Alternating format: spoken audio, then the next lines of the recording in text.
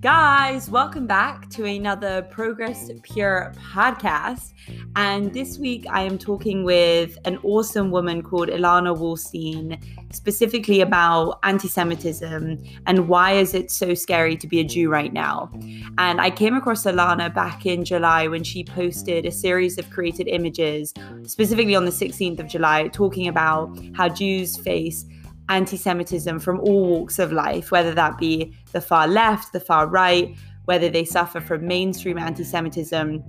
And she calls out a number of celebrities, including Diddy, Ice Cube, Nick Cannon, and since then she's also called out Madonna and a few more celebrities, including Wiley, Chelsea Handler, and Jessica Chastain.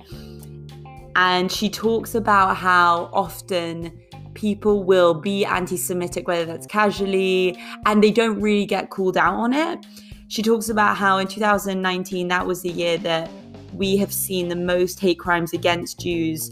This is specifically in the States, reported by the ADL since they started recording hate crimes in 1979, which is particularly alarming in the US, considering that Jews make up just 2% of the US population, but were victims of 57.8% of all religion-based hate crimes in 2018. She also quotes Kareem Abdul-Jabbar saying, "If we're going to be outraged by injustice, let's be outraged by injustice against anyone." And I think her post, it meant a lot to me. I thought it was really moving. She ended up getting over 70,000 likes and nearly 2,000 Instagram comments. She's clearly sparked a conversation and raised awareness for anti-Semitism, specifically or particularly in the United States. And I think it's an important thing for us to talk about. So I hope you guys enjoy this podcast. Ilana, I pronounced it right? You pronounced it right. Thank you. I'm just seeking that validation from you a second time. The reason why how I came across you, I remember this is back in, so I think the George Floyd, awful event that happened, that was back in May, I believe it was.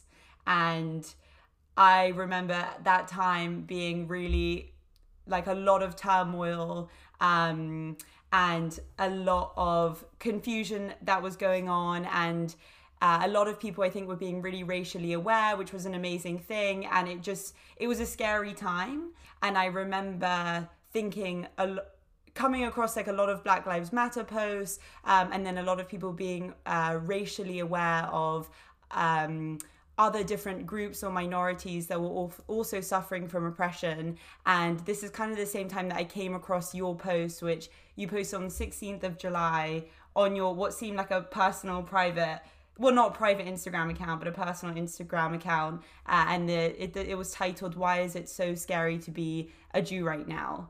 And I just thought it got so much attention and all my friends shared it. And I thought it was a really moving, sad, but a post that raised a lot of political awareness and kind of social awareness. And so I wanted to invite you onto the pod, talk about it a little bit, and ask, one, what made you want to post that? And if you can also talk a little bit about what that post is and what it says. Yeah, I mean, it's interesting that you bring up like Black Lives Matter as like the context, because it's unfortunate that it was connected to that in some ways, like in the beginning. But I mean, I don't know, here in the States, I live in New York, Black Lives Matter and the horrific thing that happened to George Floyd, it couldn't get enough attention. Like, I mean, we still need to be talking about it. It's a huge problem. Police brutality in this country is awful. We need to fix it. And I think what happened around that time was, as we were rightfully elevating Black voices in America, some misinformation was being spread from some prominent people, from some celebrities, Black, white, all different races and ethnicities. For months before I posted that, I was advocating strongly for Black Lives Matter. And when I started seeing some of these other celebrities saying some really hurtful anti-Semitic things, it really made you think, like, hopefully this is a moment of reckoning for America and for the world about racial issues. And you want to make sure you get it right for all minorities, not just one. So, I felt like there was just some information that was being misconstrued. And it's interesting that, so many of your friends posted it, because it also was just like the timing that I posted it was very interesting. Like, I posted it after something happened in the States with Nick Cannon and a couple other celebrities. And then Wiley in the UK went on his like really big anti-Semitic rant like a few days later, I think, or like the following week. And it like really just like blew up. And like, I was like, oh God, like I have like, I don't know, I was getting tons of DM. Like, I wasn't the plan. I don't even know what I expected by making the post, like, but it just like went wild. I can't even imagine what it must have been like for you to go from having a personal, small, kind of private account to posting why it's so scary to be a Jew right now, getting, I mean, now you have over 70,000 likes, you have nearly 2,000 comments on that post. And so am I right in saying that that was sparked because of anti-Semitic sentiments that celebrities, people in the public eye were saying? Yeah, there are some people getting a lot of attention. There's a storyline that is told a lot in a lot of different communities about Jewish people, about how they control the world and how they are, blamed for all of the hardships of everybody, of every group. And so what's important is just why it's important to talk about it now is because, I mean, it's always been important, but right now, as I said before, like it's a moment that hopefully people are learning, and people have a lot more time on their hands, and people are learning. So you want to make sure that the information is out there so that people are learning the right stuff. Yeah, 100%. I think one of the things which I thought was really interesting and really true. So just to give you some context, I think I mentioned this really briefly, but like, so my dad is Israeli and he's Jewish. My mom is Irish, she's Catholic. So I kind of have this weird stance where I'm not technically Jewish, because obviously your mom has to be Jewish for you to... Oh, tell me, go on. That's for somebody who's traditional in their like religious beliefs of Judaism. Yes, like it comes from your mother, but their patrilineal Jews are just as to a large population of Jewish people, just as Jewish or just as valid as somebody whose mom is Jewish. I mean, for me personally, I am not a particularly observant person. Like, my relationship with Jewishness is not really one that has to do with God. Like, I don't like, it's just like not how I relate to it. It's much more cultural and community and like and traditions that come along with that. So, I mean, like I was a bat mitzvah and stuff like that, but it was more just like a rite of passage more so than like, the religious part of it. So it's a conversation that's important to have right now, because there's also problems within the Jewish community itself, racism, this notion of Ashkenormativity, which is like the stereotype of Judaism is this white Jewish rich person, and that's like what America sort of has painted them to be. And it's a problem, and it really hurts a lot of the even more marginalized communities that are within the Jewish community. So patrilineal Jews who might not feel welcomed by the Jewish community, or Black Jews who feel like there's racism within the Jewish community, as there is in all communities. And I mean, also people who've converted to Judaism who don't have it ethnically in their ancestry, but a lot of them feel more connected to Judaism than even someone like me, because they've purposely made the choice and they've learned so much about it. I mean, most Jews who've converted know way more about it than me. It is actually really interesting that you say that, because I think thinking about it, the reason why I often say, like, premise where my dad is from and then where my mum is from, and then I always kind of say, oh, so my dad is Jewish and he's Israeli, but like I know that means that I'm not technically Jewish. And I think that the reason why I say that is because I've been in scenarios before where people have been like, oh, so then you're not Jewish. And I feel connected to it, and I feel really proud, that my dad is Jewish, and I love doing Hanukkah and those cultural things, and I love the Jewish community that I'm a part of in London. But I feel like I have to say, don't worry guys, like I know I'm not, but you're right, like that's kind of silly. Yeah, you should stop feeling like you have to do that, because it's, as much as it's like a moment that the world needs to come to terms with some of their biases, like I think it's a big time for Jews as well, because we're speaking out against unprecedented amounts of anti-Semitism, but you can't ignore, it's not like we're perfect. It's not like the Jewish community is perfect. There's lots of inter-community issues that need to be progressed, like the rest of the world needs to progress. So there will be some Jewish people who are more traditional who will say to you probably that technically you're not Jewish, but it's really not a modern take on what it means to be a Jewish person, in my opinion. I agree with you. I think that there isn't necessarily a black and white kind of, if you fall into this category, then you have to be. Although it is interesting because you brought up talking about racism and Judaism, and I just came across that as a very interesting topic in itself. Like, is being anti-Semitic considered racist? Would you say that it is? Because some people that I was doing research were saying that is like an offensive idea in itself, because some people would argue that Judaism isn't a race, but if potentially Judaism only passes down through biological inheritance from your mother, then potentially that does have qualities of it being a race if it's within genetics. What do you think about that? Yeah, so first, Judaism, being Jewish, it's not a race. So it's an ethnicity. It's an ethno-religion. So it's an ethnicity that has a religion that people of that ethnicity practice. I mean, race, as I've learned, over time, it's not real. It's a construct. I mean, the color of your skin, of course, matters, and it causes a lot of hardship for people, especially people who have Black skin. It's a tough thing to talk about because it matters, but it shouldn't, but it does. So with Jews, you can be any race and be Jewish. You can be Black and be Jewish. You can be Latino and Jewish. You can be white and Jewish. You can be white and Jewish to a point.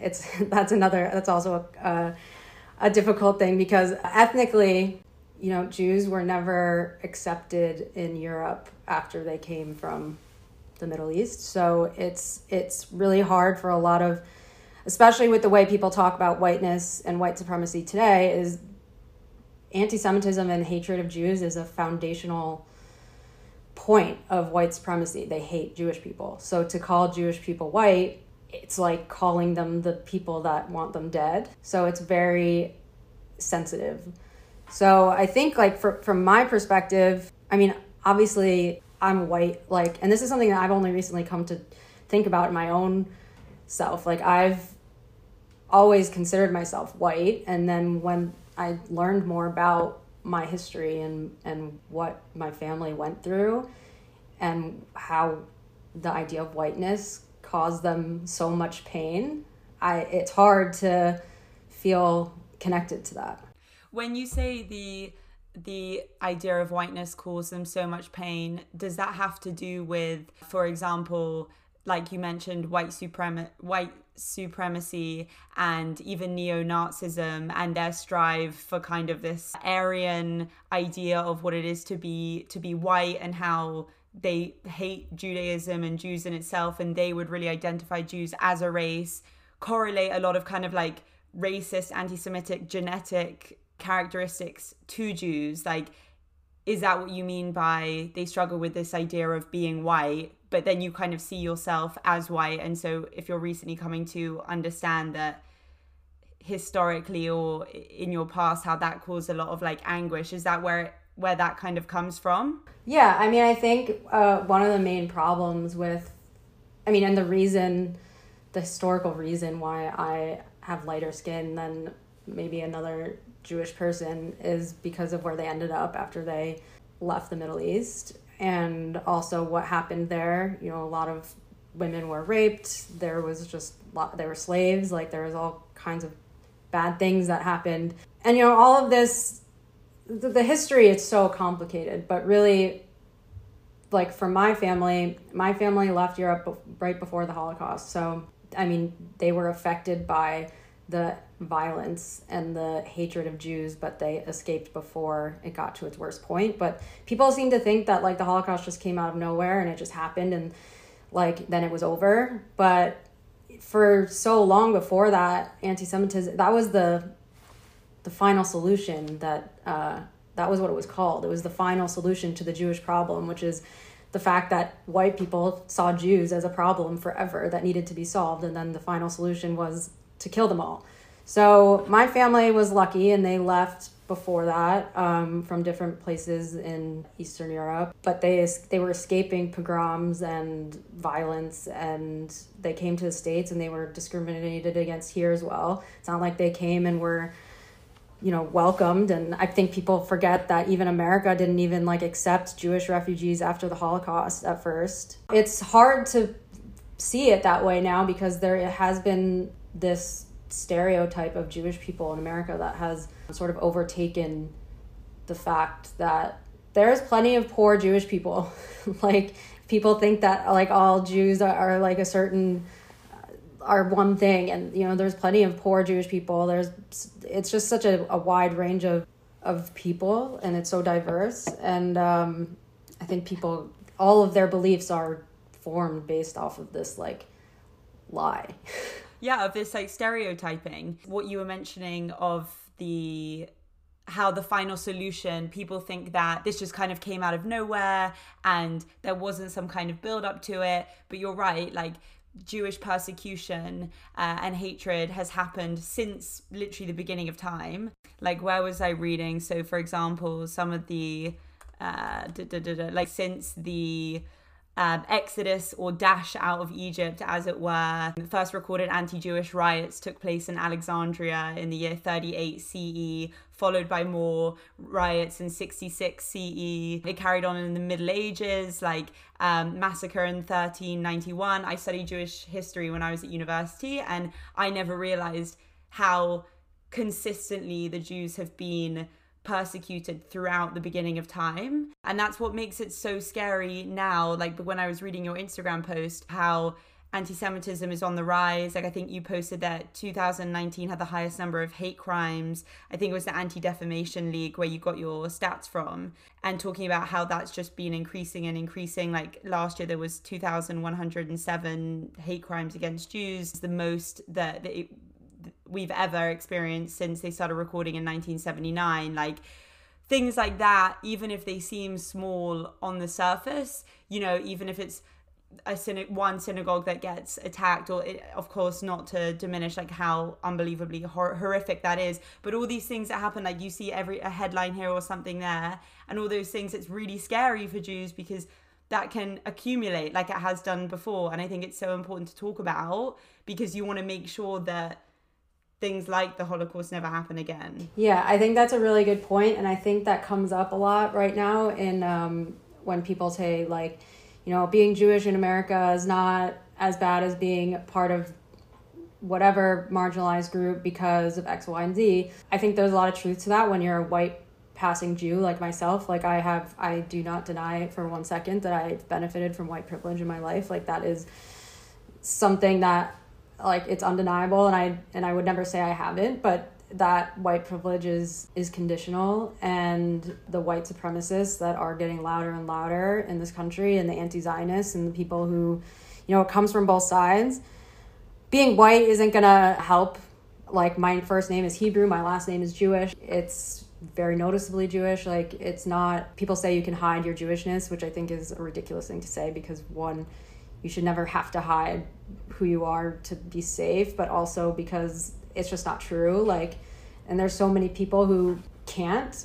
I mean, like, when I was like a kid, I used to have like this like recurring nightmare of my family being in the Holocaust, and like my family has dark hair. I'm like the only blonde person in my family, and like so morbid, but like they all, like I was the only one that survived because I had blonde hair and green eyes, and it was like this like nightmare that I just had over and over. So people think that like, and this is also just again like an Ashkenazi experience, like where this stuff has permeated the lives. I mean, Jews are everywhere. It's in Middle East and North African countries. They're exiled and tortured and killed from all over. There's 850,000 Jews who were exiled from those countries too, that people don't talk about that because it's not the story they're told here in America. And most Jewish people know about that, but a lot of them don't. The bottom line is there's just so much bad information out there and lack of information. Yeah, that's what I think a lot of people forget in terms of,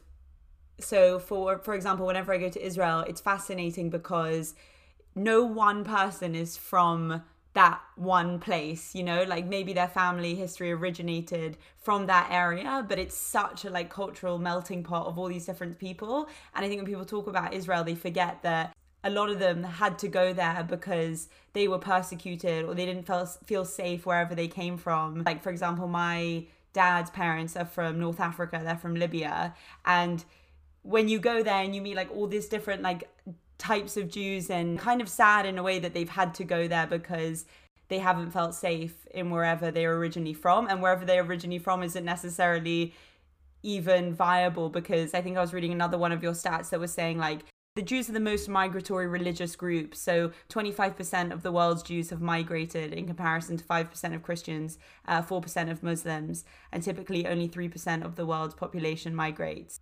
Which is very interesting because it's very easy to just be considered like a white person within the Jewish community, that they are so multicultural, and a lot of the time they're not white.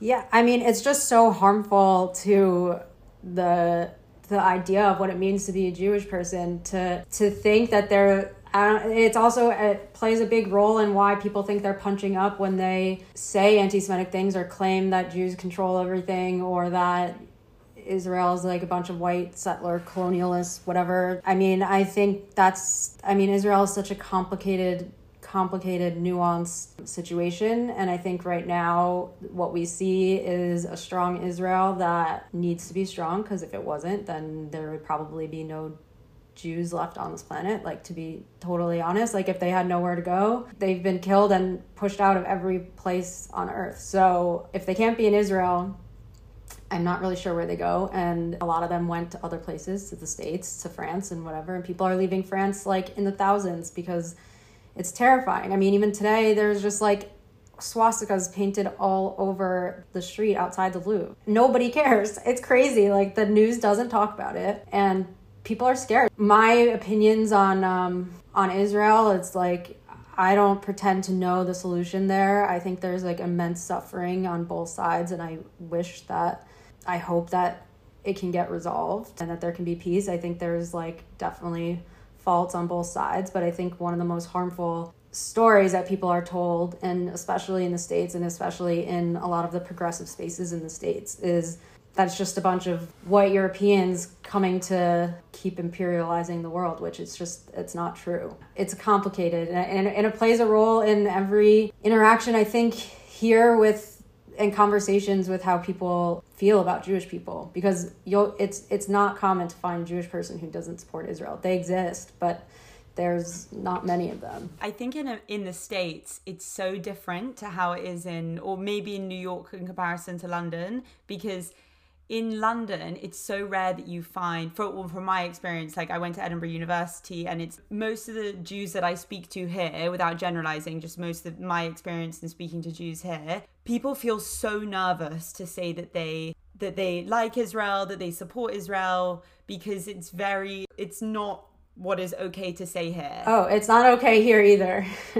Oh, okay. I don't know why. I thought because there are way more Jews in New York, so I thought maybe that's like more of an acceptable thing. There's a lot of Jewish people in New York, but it's still it's so interesting because Jewish people in America have been like extremely loyal to the Democratic Party. They voted between 70 and 80% Democrats since like 1970 something. Like the only year it was a little bit more split was in 1980. And like, so Jews are, have been by and large very loyal to the Democratic Party, but it's interesting right now because here, I don't know enough about Corbyn, but I know it was similar there. And some of our politicians here have like endorsed him, and they're all progressive, which, you know, as a group of people who have felt marginalized, the natural place politically for them to go, and if they're not welcome there, then it's very confusing. And so right now, there's a lot of anti-Israel rhetoric. It's what's being taught on college campuses. It's what's being espoused by the most beloved politicians on the left, AOC and the Squad. And there's so many Jews who want to support them and who think that they stand for a lot of great things, but they're not welcome. And it's been a problem. It was a problem at the Women's March. You know, they said like you can't be a Zionist and also be a feminist at the same time, which I think is wild because you have like Ruth Bader Ginsburg, who is one of the world's most famous feminists, and she was a Zionist and a Jew. And it's definitely not a welcomed conversation. And I mean, you'll see like anytime, like even like a kid on TikTok will like say they're Jewish, you get like thousands of free Palestine comments. So no, I'm glad it seems like it's easier here, but no. And it is really difficult because as somebody who is Israeli and I see myself as Jewish, I'm not religious in any sense, but I do see myself as Jewish and associating with a lot of Jewish things, but also as like an English person and Irish and some relation to Catholicism. But here, like I remember being at Edinburgh Uni and I was just trying to go to the library, and there was a big group of people standing outside the library chanting, talking about how the end of Israel's a racist state. And like as somebody who's from there, and regardless of whatever your political orientation is, like I went up to them and I was like, guys, like this is so upsetting, because essentially saying that like the end of Israel, that it's arguably saying that my family shouldn't exist, and it's completely disregarding and not taking into account their struggle and like why they're there. And I don't know, it's a very difficult conversation to have. And there's so much history that goes into it and why Jews are in Israel. And I mean, I hope one day that there could be a 2-nation state, whether that can happen or whether it can't happen. But I think a lot of people disregard, and a lot of people don't. Like a lot of people look into the Israeli government policies and they don't agree with them. And I think that's totally fine. But I think a lot of people who don't understand what it really means when they're saying that Israel shouldn't exist and how harmful that is and worrying that is to somebody who has Jewish heritage and is so aware of how often they've been threatened throughout history and persecuted. And even if there isn't a Holocaust going on right now, how, like your post talking about how far right, what did you say? You say anti-Zionists believe we're all racist imperialists and blame us for the Israeli government. That's the far left. Nation of Islam, Louis Farrakhan, I don't know if I pronounced that right, and his followers who call us satanic termites. You have the far rights with the white supremacists who they're racist against us. And then you have mainstream anti-Semitism, which is your everyday bigot Holocaust deniers who say things like Jews control the world. And I've also experienced things like that. Like I remember, I'm not going to mention who it was, but I remember one time on Instagram, I was speaking to this girl who, she was from South Africa, and I was talking about how I wanted to go there. And out of nowhere, she just sends me a message saying, but be careful when you come here because Jews run this town. So if you're not careful, they'll like control you or something along those lines. And I remember I was like, I was probably like 21. And I was like so shocked at reading that. I was like, what? Okay. And then, you know, your post, after you posted it in July, I read it and I was like, this is not okay. And I connected the dots between what she had said and what you were saying and anti-Semitism and how silence is basically compliance. And I ended up sending her a message, like a voice note being like, hey, I just wanted to say that what you said was anti-Semitic and that's actually not cool. And she ended up apologizing and everything. Yeah. I mean, I think going back to just to touch on Israel one more time, like I just think it's so important to to take it to talk about and remember that there's two sides and that there is so much suffering, Palestinian suffering, that I can't speak to because it's not my experience or my heritage. And I think like I've had some really great conversations with Palestinian people on Instagram since I've started posting about this stuff. And I think like my overall opinion on that is just like there's two groups of people that are indigenous to the land of Israel, to the land of Palestine, to that area, and neither of them are going anywhere. So they're going to have to figure out a way to be peaceful with each other. And I don't know how, like whether that's one state, two states, whatever. I don't really have I just don't feel like I have the answer to the most like complicated territorial dispute of like recent times. But like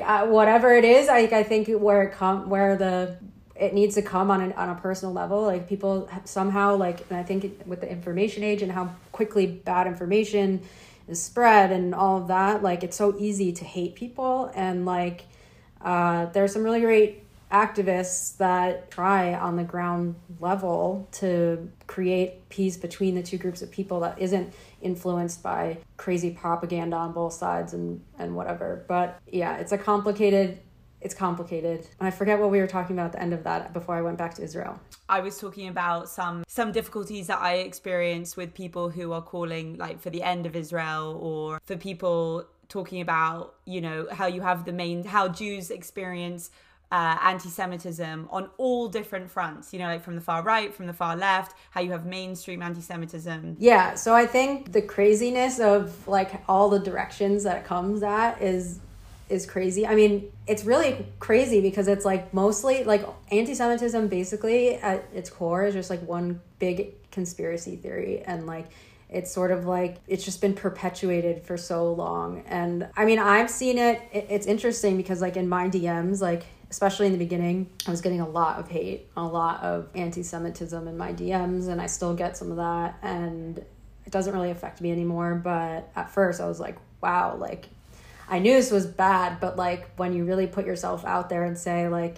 I'm Jew, like what's up? And you get the response you get is like, you should die. Like, it's just like, whoa, okay. So that was, I mean, not that I didn't know that was out there, because I did. That was what made me need to make the post in the first place. But it's different when you get it directly. So I think going back to what we were talking about earlier, why it's so important to talk about it now, because there isn't, I mean, I would like to think that another Holocaust doesn't need to happen for people to take it seriously, but also it should be preventative. Like why would we want it to ever get to a point where, I mean, first of all, it's already really bad. So it's as bad as it's ever been. To say like it's not bad enough to care about is like, it's such a frustrating gaslighty sort of thing to hear, because it's like, what needs to happen then? Like, because people are getting killed and brutalized, and kids are being bullied online like crazy. Like, I can't even imagine being a kid with social media in this time, and like we're on a college campus where they walk to class and like people are, like you said, like protesting the existence of Israel, and like a place that a lot of people have relied on to live. I think it's just, there's so many things and there's so many different facets of it. And then like the double standard that saying Israel's a racist place, all the surrounding countries that kicked out all of their Jews, you could say the same thing. So it's sad, and there's a lot, I keep going back to this, but it's all just about education and misinformation and lack of information. How I can't even fathom the idea of you putting out that post and then getting direct hate messages from people telling you should die, telling you all that kind of stuff. Did you have any like fruitful, I don't even know how you could have like some kind of progressive conversation with somebody who gives you that much hate, but did you have or try to have any kind of conversation where somebody was, you know, anti-Semitic to you and you tried to like challenge them and like change their mind on it, or any kind of discussion on that? Or is it just kind of like blind hatred and there's no point even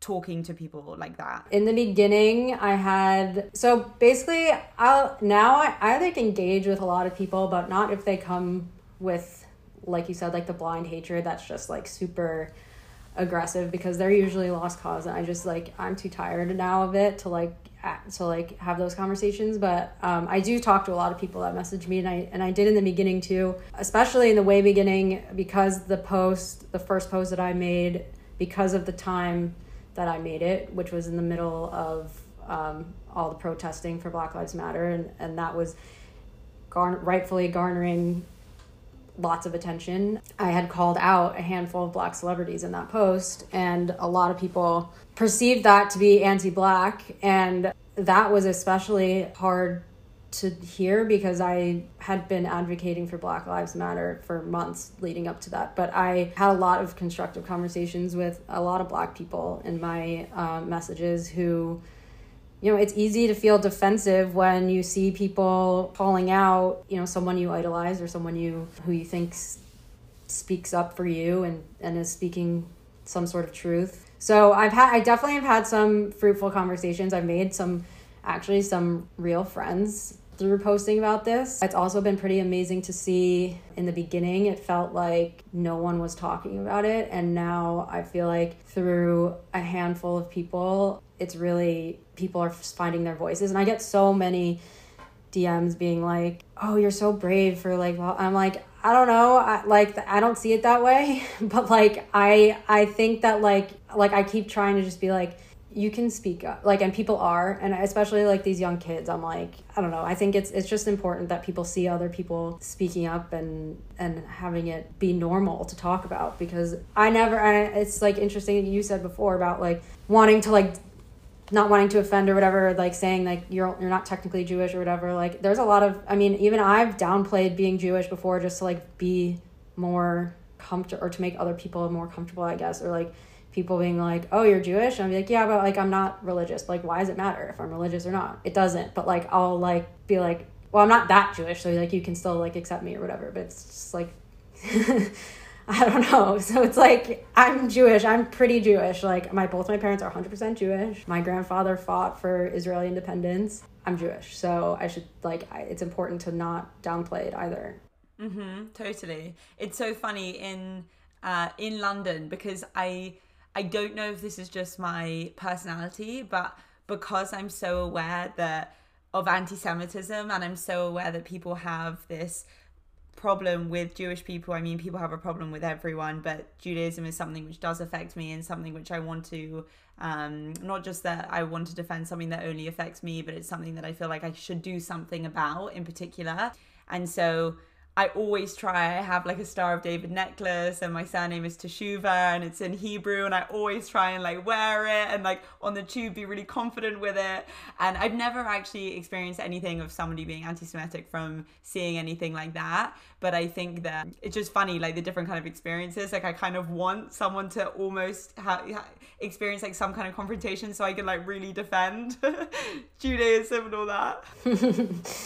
I mean, even throughout the past few months of like becoming super vocal about it, like I never had a mezuzah like on my apartment door, and like I got one, like just be like, yeah, like I don't know. I think it's important. I think it's the number one way that you combat anti-Semitism and hate, is that like you own it and are proud of it. And it's not, no one can speak to what it means to be Jewish. I mean, I can't speak about what it means to be Jewish for anyone other than me. Like I've never been a more observant Jew. I've never been a Black Jew. I've never been like I've never been Mizrahi. Like there's all these experiences that I don't have, that I can't speak to, but there's one thing that connects us all, and that's being Jewish. And I also find it really important that like people like me who are white passing, like when I speak up about anti-Semitism, yeah, it's affected me to a point, but it's also like I'm aware of how it's affected other people who maybe aren't as comfortable speaking up because they don't have the white privilege that I have, or because they haven't been they don't have, for whatever reason, they don't feel as comfortable because maybe they've experienced it more firsthand than I have. Like, and not to say I haven't experienced it, because I have, but I just think it's important that, especially when people who are arguing with me or with other people like me online, that it's not me complaining about my own personal experience and that's where it ends. Like there needs to be attention put on it as a whole, which I think is really important. What does it mean to you if it's not necessarily religion, if you're not religious, what do you think it means to you to be Jewish? How does that make you feel? Yeah, I mean, to me, it's my ethnicity, it's my culture. Like when people say, oh, like you're Eastern European, I'm like, no, I'm not, because I have no connection to that at all. Like I don't even know what like food is like Russian. Like, I don't know. It's just, I don't like, that's not my culture. Like my culture is Ashkenazi Jewish, that people for thousands of years have died to preserve this culture, that like if I also kind of feel some like a little bit of responsibility to keep that alive, because it's special and it's really old, and like I said, a lot of people have died because of it and in pursuit of preserving it. So for me, it's community.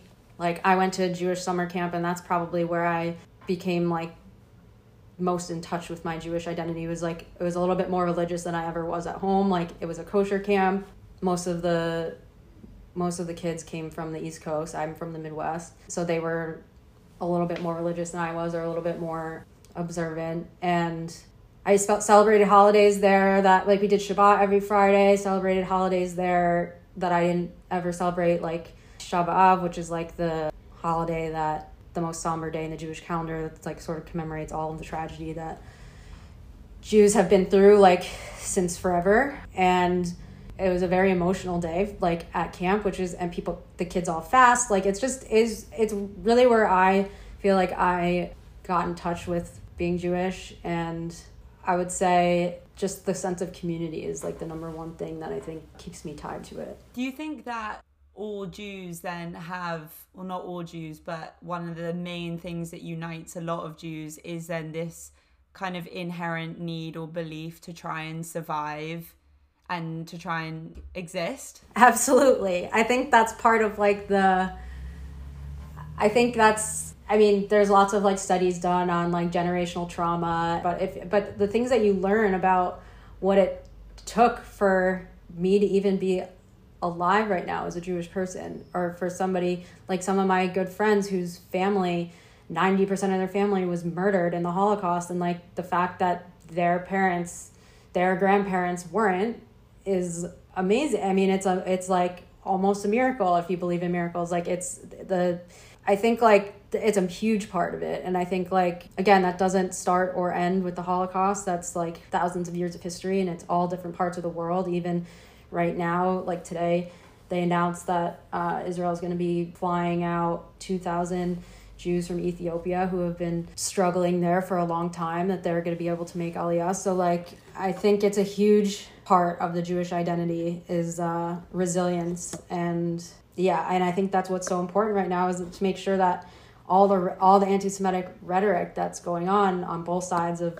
the political spectrum, that you don't compromise being proud of being Jewish to fit in on either side, because that's going to be the end of Jewish people.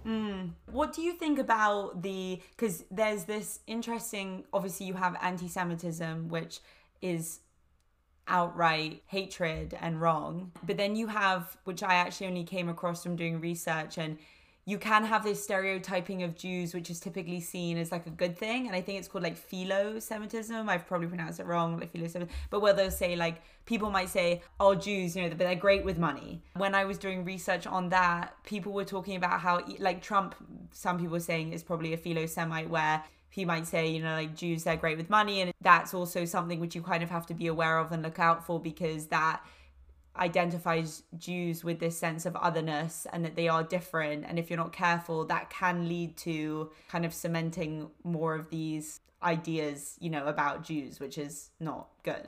Yeah, that's interesting. I've never heard that term before. I've never heard that, but I think it's a really interesting point of difference and discussion. And I think people would disagree. I think there's lots of different perspectives on this, but I don't think being different is bad as long as it's not used against you. So like the notion that Jews can't own the fact that they're ethnically related because that might make people hate them based on race or whatever, like I think that's ridiculous, because it's the truth, and being different shouldn't be a problem. The problem is people having a problem with you being different. So Donald Trump says all kinds of outlandish things, as we all know. Yeah, some of the things he says, he doesn't mean them to be bad, but when it comes to Jewish people, but any generalization of any group of people is bad, even if it's a good thing. If you say all Jews are rich, or that's just detrimental because it's just not true. But also, like, all Jews are good with money, they're not. And the reason that stereotype exists is rooted in anti-Semitism, because they were forced into money lending when they weren't allowed to have other jobs, when they were being discriminated against in Europe. So all the generalizations are bad, and I think Jews perpetuate it a lot as well. Like, my least favorite person of like the past few months has to be Seth Rogen. Like, he's been perpetuating this stuff, and worse than almost any person who's been anti-Semitic. Like, any non-Jew who's been anti-Semitic, because what he's been saying has been anti-Semitic. And I think that's also a big thing, is that not relinquishing your Jewish identity or being proud of it because you think it's right now. The rhetoric makes it sound like you're a better person or a better progressive because, like, if you're less Jewish. So I don't know. Also, like, in the States, like, anti-Semitism is such a political, like, pawn. Like, they just, like, play ping pong with it. It's like Trump's like, I'm not anti-Semitic because my grandchildren are Jewish. And then on the other side, they're like, I'm not anti-Semitic because, like, we don't have neo-Nazis. And it's like, okay, but it manifests in different ways on all the sides. And it's a crazy place to be stuck in the middle as a Jewish person. It's weird. Yeah, I bet. I can't even fathom, like, how strange that is, because you have some people who, and I know, again, a lot of people will say that Judaism and Israel, they're not necessarily the same thing, even though there are, a lot of things that are linked. But it's confusing because a lot of people say Trump is really good for Israel, and, like, arguably he is good for Israel, but that doesn't necessarily mean that it's because he's not anti-Semitic. Yeah, it doesn't mean he's not anti-Semitic. Like, a lot of people will say that comes from, well, because Christians, I think they typically believe that Jews should belong in kind of like the Holy Land, or where they initially came from. Yeah, so that the Messiah will come. Exactly. Yeah. I mean, Trump, yeah, well, he's catering to his base, which is the evangelicals, which, I mean, like, in theory, it helps. I mean, that in itself is, like, somewhat anti-Semitic, but it helps with the fact that America supports Israel. But he also emboldens, like, neo-Nazis and white supremacists who feel like he's championing them. So he has, like, I can't speak to, I don't know what his personal beliefs are. I think he's the kind of person who speaks in generalizations about all groups of people. So I think he's, like, if you go by that definition, like, he's a racist, he's a misogynist, he's all the ists and isms that you could possibly be, because he always speaks in generalizations and puts his foot in his mouth. But what's the scary part is that the extra scary part is that you have that on the right, and you have these neo-Nazis, white supremacists, people who hate Jews and who literally want Jewish people dead for the same reasons that the Nazis did. And then you have, on the left, you have this group of angry people who really make you feel uncomfortable in their political spaces. I mean, I got a DM recently being like, I hope you never enter Black Lives Matter spaces because I've got some news for you, like, whatever. I'm like, okay, like, I don't know, you're threatening me with, like, not supporting another marginalized group because they don't, like, accept me. Like, it just doesn't make any sense. And I think, like, the scary thing is that the argument on the left is Israel shouldn't exist, Israel has no right to exist, but the way that Jewish people are treated in the diaspora is the reason why people are so adamant that Israel does need to exist, because if they don't have anywhere to go and they don't have a place where they are in control of their fate, then what happens? Where do they go? They can't, there's nowhere else to go. America was the place, and now look what's happening. So, I mean, hopefully we can turn it around, and that some people say the golden age for Jews in America is over. I hope that's not true. Part of that comes from, like, the guilt of the Holocaust wearing off and people forgetting that it even happened or denying that it happened. And yeah, stuck in the middle with Jew, that's what they say.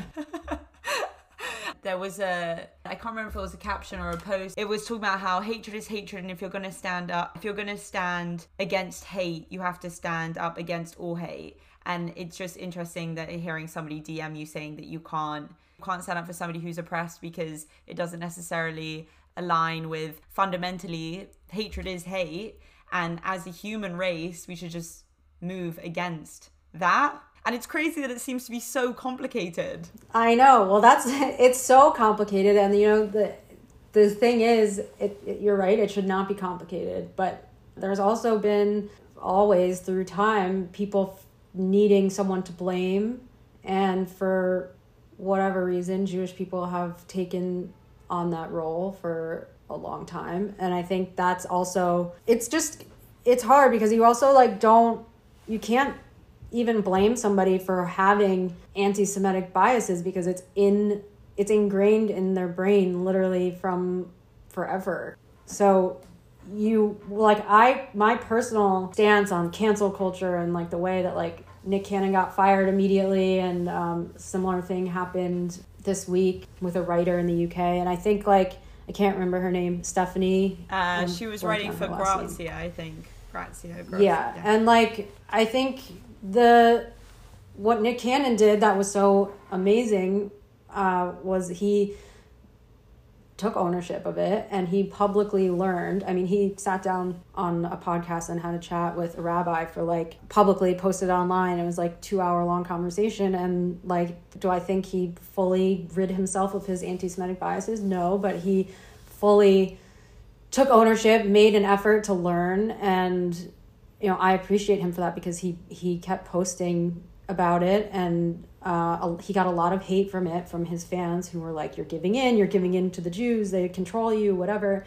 But I think it's important to have those conversations the same way it's important for white people to have this self-reckoning with their being complicit in white privilege and white supremacy and benefiting from that system in America. So I think it all comes down to the hate. We should just stop hating each other. Yes, I agree. And I think you're so right in the sense that having anti-Semitic bias or whatever kind of poison or toxicity or hatred that you might have, I don't agree with cancel culture. And I think that to a certain extent, as long as somebody tries to educate themselves and learn in order to become more accepting and address why they potentially feel hatred or a certain way about somebody for no particular reason apart from they're just kind of going along with the crowd or just believing in something they've been told. I think people do deserve fully, second chances in that. And I think one of the ways that I try and think about all these complicated issues that are nuanced, and by and large, I mean, yes, there are bad people on this earth and they definitely exist and they're evil, but by and large, people don't think they're the bad guy. People are usually trying to fight for what they think is right, and sometimes that is informed by information that's not true or that causes more harm. But the conversations that need to happen are empathetic ones that you can see, learning why people feel the way they do or what they've learned. And I just think it's important to remember that by and large, in most of these conversations, people are standing up for themselves or for people who they think need standing up for, and they're not trying to be evil for the most part. There are those trolls that keyboard warriors who are trying to be hateful. But when you have an actual educated, or not even educated, an actual sensitive conversation, a person-to-person conversation, normally you agree on the basic things that you just want. Either if it's Israel, you want peace and you want justice for whoever you feel is being wronged and why. And then in the States, I mean, you think you're punching up at a Jewish person because they've done X, Y, and Z, even though it's not true. Yeah, that is so key. I think what you just said, that you have to approach these conversations with empathy. I think that is so true in all aspects of life. Even if you get into a fight with someone, there's obviously just built up frustration there. And I agree with you. I don't think most people in the world are bad people. And I think that what they are doing is right for whatever reason, for how they've been brought up, for things they've been told, for the beliefs that they have been taught, And so I think that if you can try and have an open-minded, sensitive conversation and understand different people's perspectives as to why they come there, then hopefully we can get to a place where these things are addressed more healthily, Yeah, I mean, like, it happens one person at a time. I don't even like to call, like, I wouldn't even consider myself an activist. I never wanted to be that. That was like, I kind of don't like that word, but I sort of became, or people started calling me that after I started making some posts. So I guess with some other activists, we've talked about, we like send each other, if an unexpected person was an ally in a moment, or like commented about a post that we made, or, you know, a non-Jewish person spoke up, it's crazy how rare it is, but it's also like, it feels like you did something, because just trying to open people's eyes. And like I said, like, I mean, my personal approach is I try not to be angry, but there has been some success in a lot of my non-Jewish followers, or people who've learned something, which I think like that's how it has to be. It has to be, we're never going to convince everyone at once, and anti-Semitism's never going anywhere. That's for sure. Like racism, I mean, I would be amazing if we could solve racism and anti-Semitism, but I think that there's always going to be this stuff out there, but hopefully less extreme. Whether it's potentially just trying to change one person's opinion, and the way that I think that you can do that in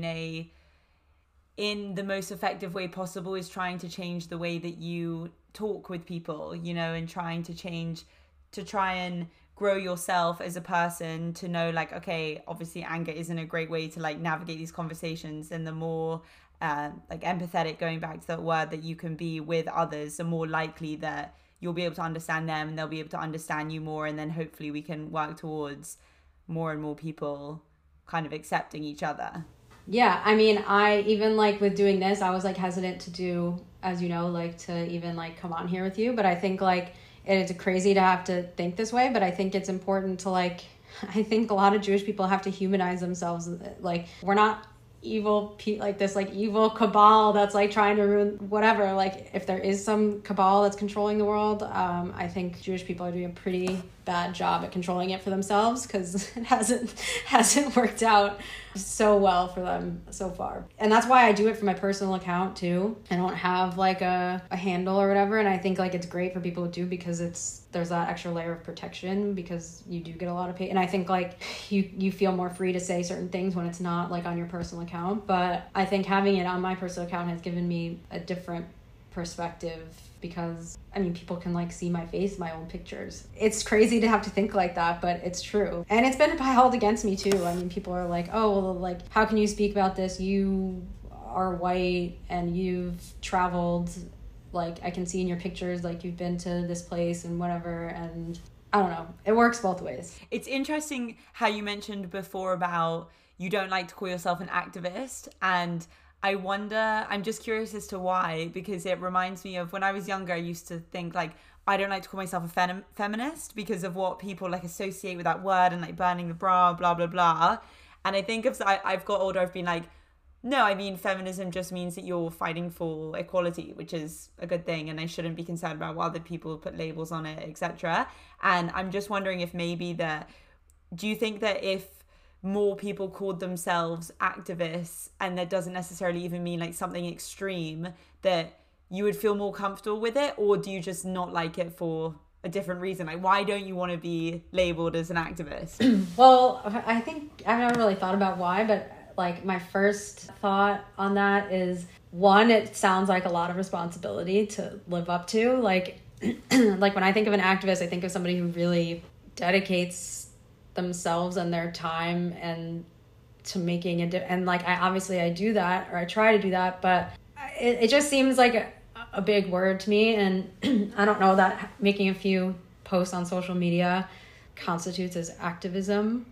And I think it's like kind of a trendy word right now. Like, people are like, include this person in your activism and whatever. Like, there's something about, I don't know, like I don't have a problem with anybody who does like want to be called, I mean, in my Instagram bio it says like activist by accident, because like that was like not what I was planning. I don't even know what like I said before, like I don't even know what the plan was when I made the first post. Like, I just knew I needed to, like, there was something I needed to say, so I put it out there. But yeah, I think like it's like a loaded word for some reason, and it's just not. Also, like somebody in my DMs recently like said something about how how can you be an activist if you stand against all the things that activists believe? First of all, it made me just like, I was like, that is so ridiculous. But so there's like this like idea that like to be somebody who's an activist or to like believe in human rights or like the people's right to be safe as and who they are is particular to one line of thinking only. Like you have to be potentially like super left wing. Yeah, and like somebody, I got like from the other side, I got like this angry DM that was like, you use identity politics to say whatever. I'm like, I didn't respond to this person, but like to myself, I'm just like, it's so funny to me that someone can say to me, you use identity politics to make your point when I don't identify with any side. Like it's impossible for me to use identity politics because my identity is not represented in any side. So, and everything is so polarized. Hearing that you're like, I don't necessarily even want to label as an activist because you don't necessarily see yourself in that way. Like, I feel like you're kind of right in the sense that as soon as you label yourself as like one thing and then you have another label and then you have this and that associates with that, and then sometimes it's just nice to take a step back and you're like,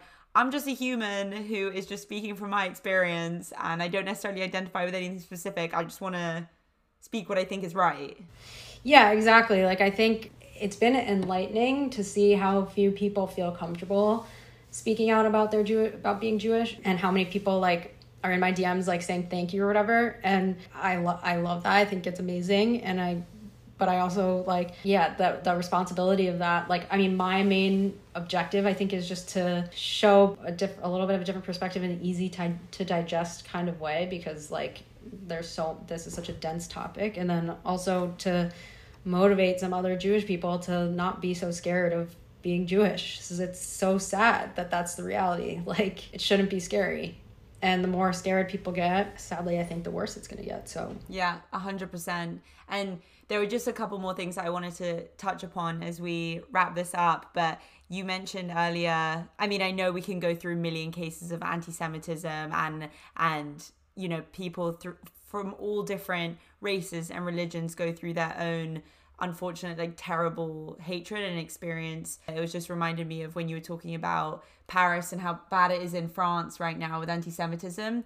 One of my best friends, she's white, you know, she looks white. Her mum is French and her dad is Scottish, but she's Jewish.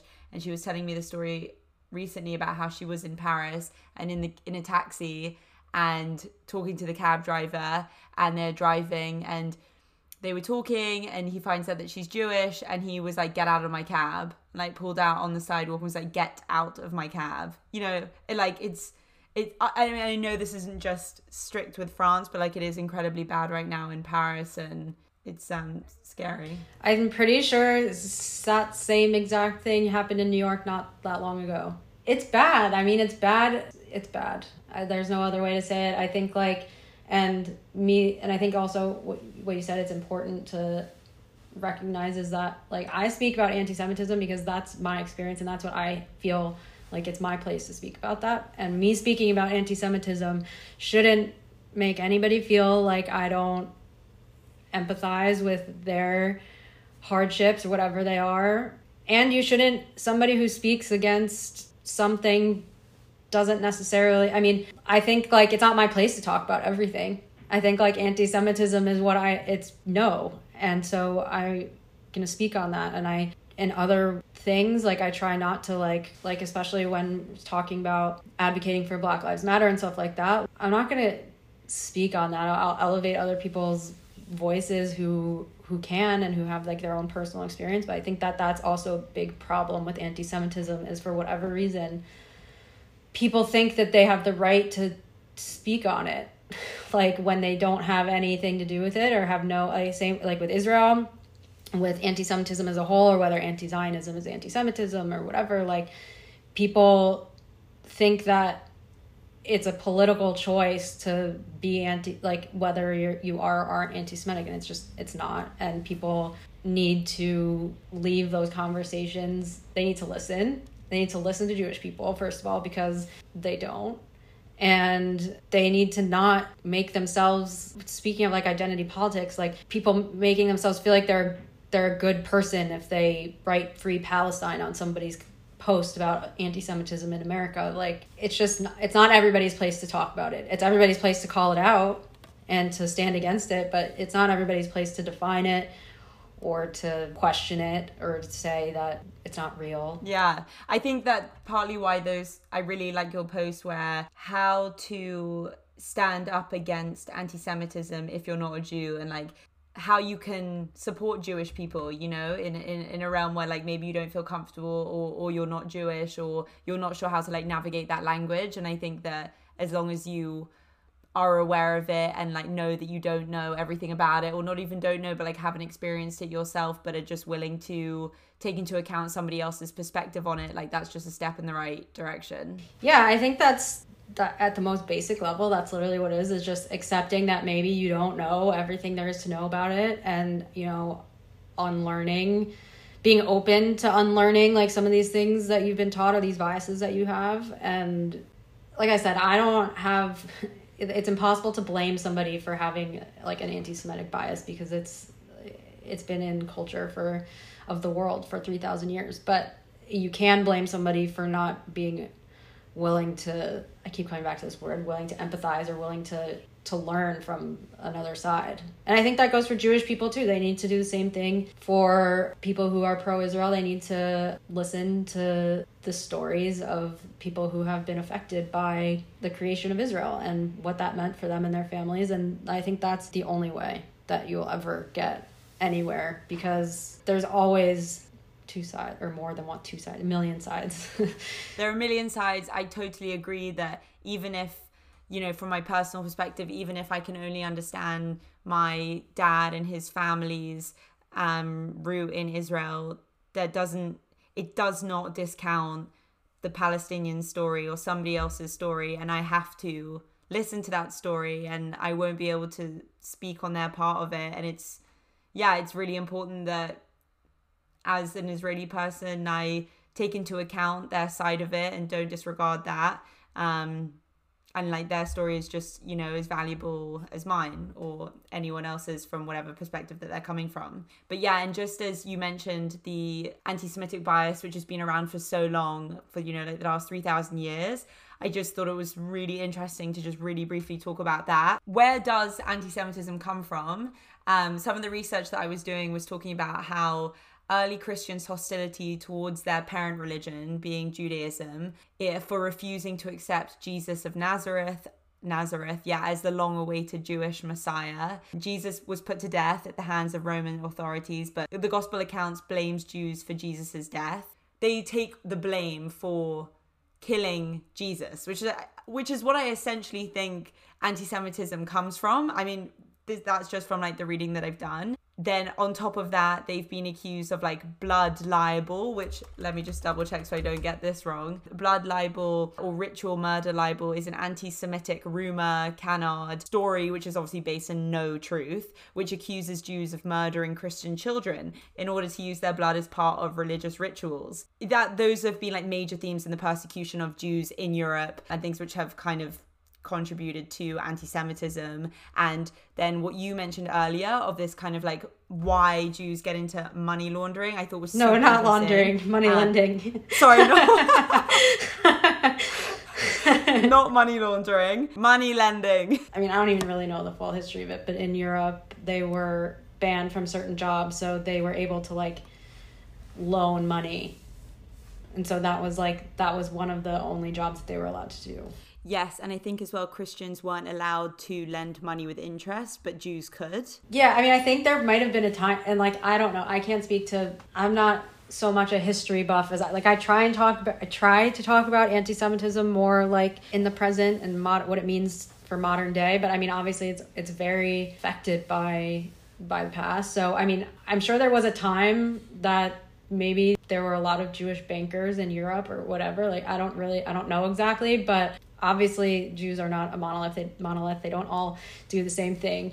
And they're not all Jews aren't anything. And to say that about any group is xenophobic and bigoted, in my opinion. When it comes to religion and stuff, I mean, yeah, the killing Jesus, you know, that old thing. Yeah, that thing. I mean, like I said before, I'm not a particularly religious person. I don't judge anybody if they're a more religious Christian person, more religious Jewish person, what I do find inappropriate is if you do, for whatever reason, believe that Jewish people killed Jesus. I didn't kill Jesus. So stop holding me accountable for something that happened, or any person like me accountable for something that you don't even know if it even actually happened. I mean, it didn't happen, but like yeah, 100%. It would be basically like hating on a German because of World War II. Like, you just can't. Yeah, I mean, it's anything. It's like hating. I mean, like, there's terrible things happening all over the world. There's terrible things happening in China right now to the Uyghur Muslims, and like that's like holding all Chinese people accountable for that, or even like this ridiculous notion that Chinese people being bigoted towards them because of COVID-19. Like, those are all things that are, I mean, it's just so crazy how quickly people are willing to go into like this bigoted mindset where they're always looking for someone to blame. And I mean, even Jews have gotten their fair share of blame with COVID-19. Even in New York right now, there's a big anti-Semitic surge, the Hasidic community being like the spreaders of disease or whatever. Yeah, I always used to say, like, or not used to, I still always say, like, I think it's whatever it's going to take for like humans to just like get along and stop being terrible to each other is like an alien invasion, and like they have a common enemy, and that's like the only thing that's going to like make people not hate each other. You would think that, like, I mean, COVID is as close as we've ever gotten to an alien invasion that's out to get everybody, and still people are still trying to blame each other. It's like, I also agreed with you. I was like, oh, COVID, common enemy, we're all going to unite. That's why people typically unite during wars, because we're all fighting against this thing. And then it was just kind of talking about how in times where there's like social political upheaval, it actually just tends to exacerbate people on the far right, people on the far left, hatred in general. So I was just like, oh, great. But yeah, I think irregardless, we should wrap it up there. And thank you for coming on the pod. And first of all, thank you so much for posting that post and for the quote-unquote activism, even if it's activism by accident, because, you know, I found it really inspiring, and loads of my friends liked it, and it's really eye-opening for people who want to learn. And it's also really awesome and like brave of you for being like, yeah, cool, I want to come on the pod and have like this discussion with me. I really appreciate it. Thank you for having me. I think it's hopefully change somebody's mind or get someone thinking. No, thank you for having my first podcast. So you'll have to give me a review after we hang up. Woohoo! Okay, I will. I'm going to stop recording it now.